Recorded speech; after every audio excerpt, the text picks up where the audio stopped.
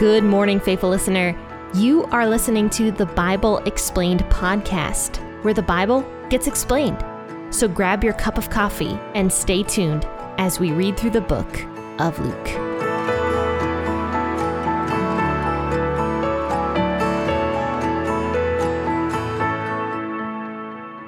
Hello guys, and happy Thursday. This is Jen, your host.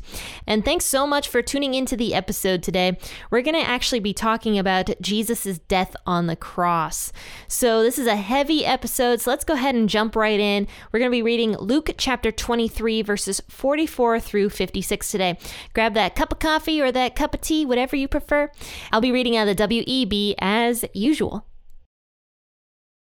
It was now about the 6th hour, and darkness came over the whole land until the 9th hour.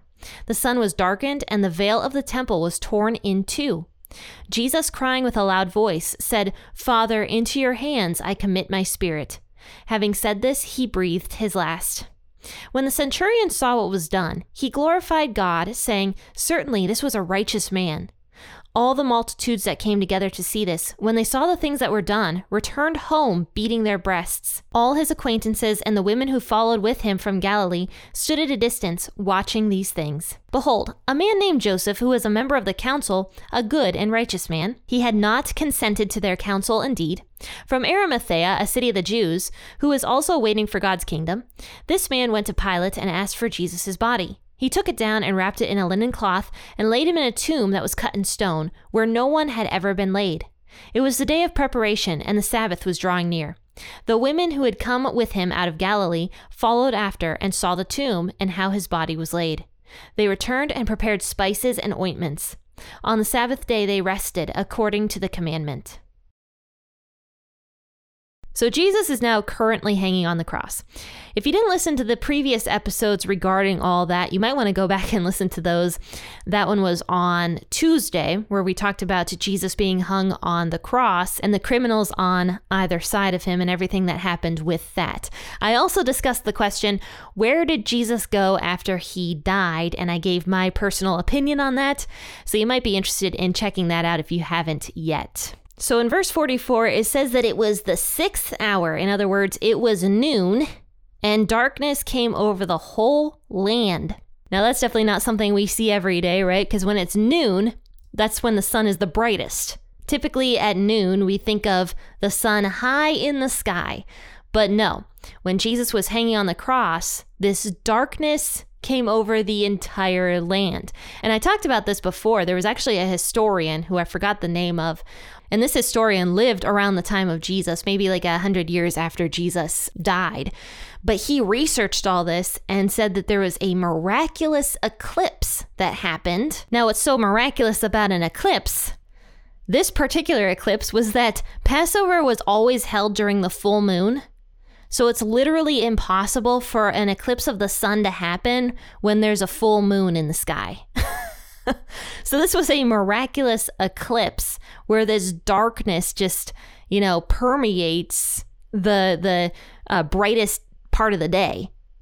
And obviously this was God's power that was doing this. And not only did this darkness happen, but it says that the veil of the temple was torn in two.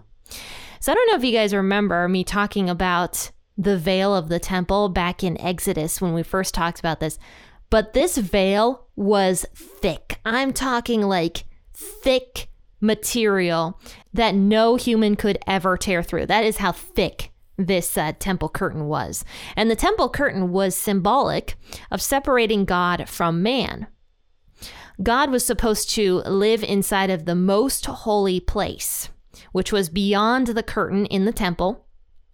And then the priests were allowed inside of the holy place to do their daily activities and to take care of it and everything like that. But they were never allowed inside of the most holy place. The only person besides God that was allowed inside the most holy place was the high priest. And he was only allowed in there one time throughout the year, which was on the Day of Atonement. He was allowed to go into the most holy place and interact with God's presence there, because God's presence was actually supposed to sit inside of the most holy place. So this veil of the temple in Jerusalem, this main temple, it was torn in two. We also find out from other accounts that there was a great earthquake that happened during all of this as well. So during all that, there's darkness and an earthquake, and the veil of the temple was torn in two. You can imagine that people were like, oh my goodness, what is going on during all this? We're having like serious events happening. There's an earthquake and there's like complete and total darkness. I can imagine the entire city was super scared, especially after this veil of the temple was torn in two. They probably thought there was some sort of omen happening maybe. But maybe not, because these priests don't seem to care at all. They're still just so focused on making sure that Jesus's body after this is not, stolen by the disciples. We'll find out. But God from heaven ripped that veil in two. And he did that because he was showing that there is no separation now between God and man.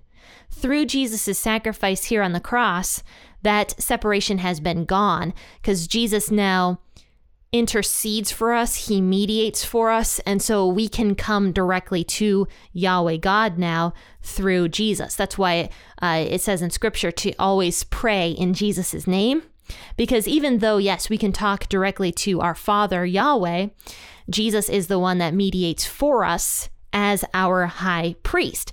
So we still say in Jesus's name at the end of our prayers, to show that we recognize Jesus as our high priest, our perfect sacrifice who helps us come near to God. So that's the point of saying Jesus' name at the end of the prayers.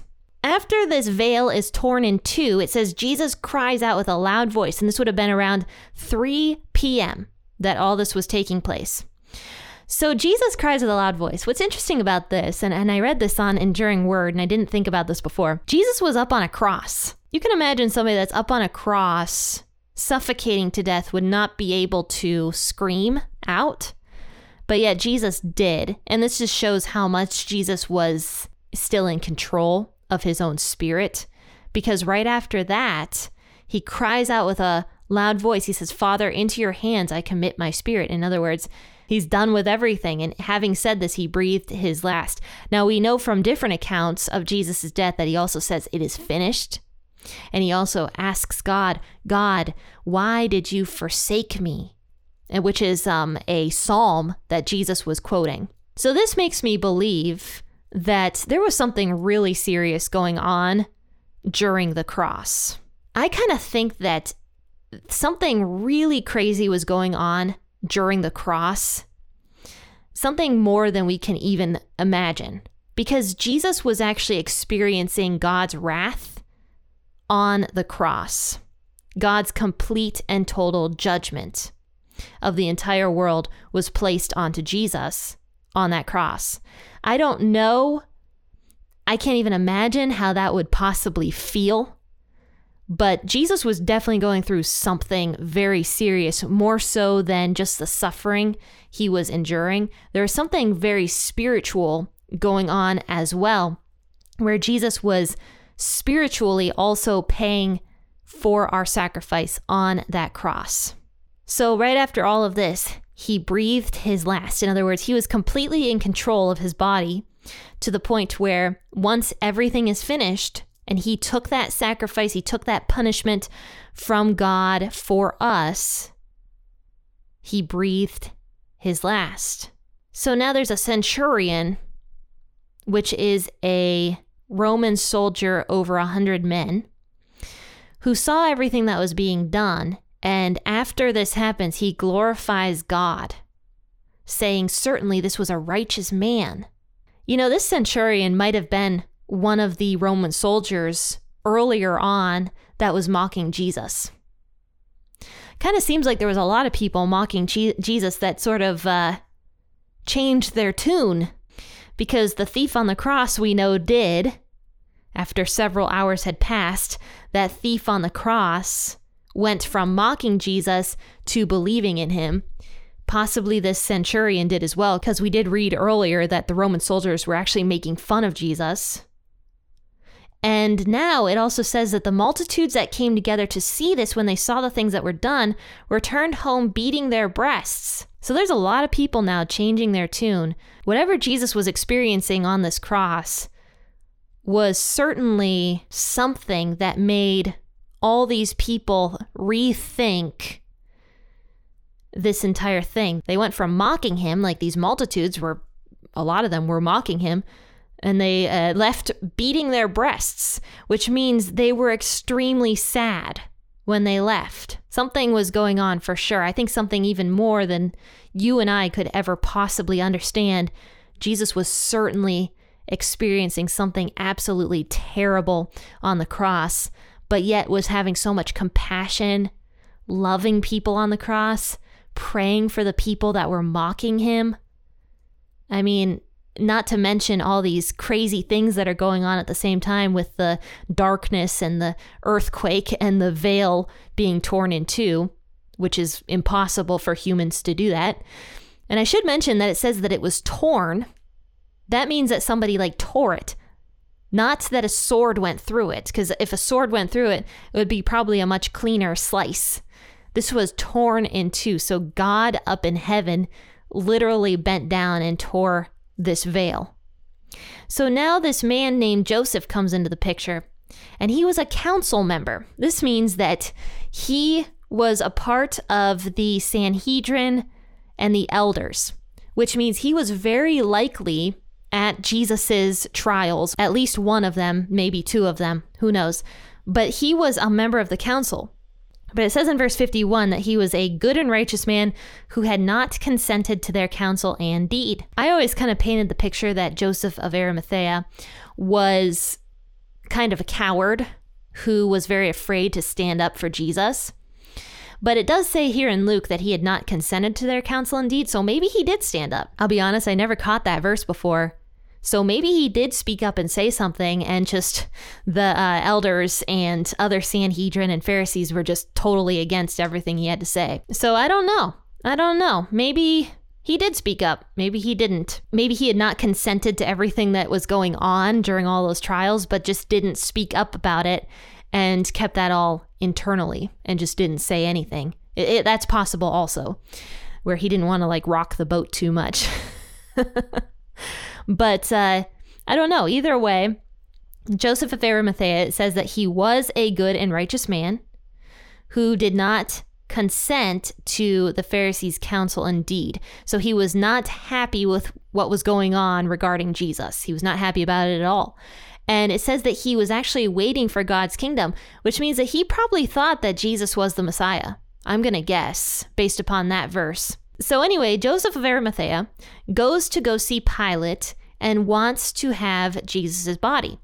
So Pilate agrees. He's like, all right, take Jesus's body. And we find out also that Pilate was actually super shocked that Jesus was dead already, because he had to actually call one of his soldiers to double check about it, because Pilate was like, is he really already dead? We just crucified him this morning. And that was the thing about crucifixion, was that it was a long and very slow, torturous process. But anyway, he consents to letting Joseph of Arimathea take Jesus's body down and dress it in the linens and prepare it for burial. Now, because it was preparation day, which means that it was the day before Sabbath, this means that everybody had to get all their work done on the day before Sabbath, the preparation day, so that they could take a break and relax on the Sabbath day. That was what God had told everybody to do way, way back in the law. Now, of course, the Pharisees made it all ridiculous and everything, but that's beside the point right now. But because it was preparation day and no one was allowed to do anything on the Sabbath day, they had to take Jesus's body down very quickly and dress it. This means that he didn't have any of the oils prepared on his body. So the women who were watching what was going on with Jesus and how he died on the cross, they followed Joseph of Arimathea to see where Jesus's body was going to be laid. They found out, and they went home quickly to go prepare the spices and the oils to anoint Jesus's body with for the burial. So yeah, it says in verse 56, they returned and prepared the spices and ointments, and on Sabbath day they rested according to the commandment. So they weren't allowed to go back to the tomb because they had to rest. They weren't allowed to go over to the tomb and prepare Jesus's body. This brings me back to a story about the woman who actually anointed Jesus with the beautiful alabaster jar of expensive perfume about a week prior to this, where Jesus stuck up for that woman and was like, she is preparing my body now because no one is going to have time to prepare it after I die. So it was kind of Jesus giving a foreshadowing to this specific moment where these women did not have time to prepare Jesus's body. So it's really interesting, just tiny little things like that where Jesus just knew every single detail about his death and everything that was going to happen. But regardless, this was something horrible for Jesus to go through, not just the excruciating death and torture that he endured for us, but the fact that he was accused as an innocent man. I mean, when I am accused of doing something that I did not do, I am infuriated. I am infuriated. I mean, and Jesus had to go through that. But not only that, he also had to go through God's wrath that was meant for you and me and for the entire world. So whatever Jesus was experiencing on the cross, you and I could never even fathom. Even if we died the same torturous death that Jesus did, it would not be the same because we wouldn't be going through the same spiritual struggle that Jesus was going through. You and I, we are Christians. We have God. We have the Holy Spirit. So even if we were suffering in the way that Jesus did, we aren't experiencing God's wrath like that. We can actively pray to God during that. But Jesus was definitely going through something very spiritual, very, very tough, and he had to endure it completely alone. Faithful listeners, I will see you bright and early tomorrow morning for an episode out of Deuteronomy. Hope you tune in. It's going to be a really great episode about, once again, the people falling away from God. Seems like a theme going on in Deuteronomy right now, but it'll be a great episode. Hope to see you guys bright and early for that one, 6 a.m. or whenever you wake up. Faithful listeners, have a wonderful rest of your day. Happy listening, and God bless.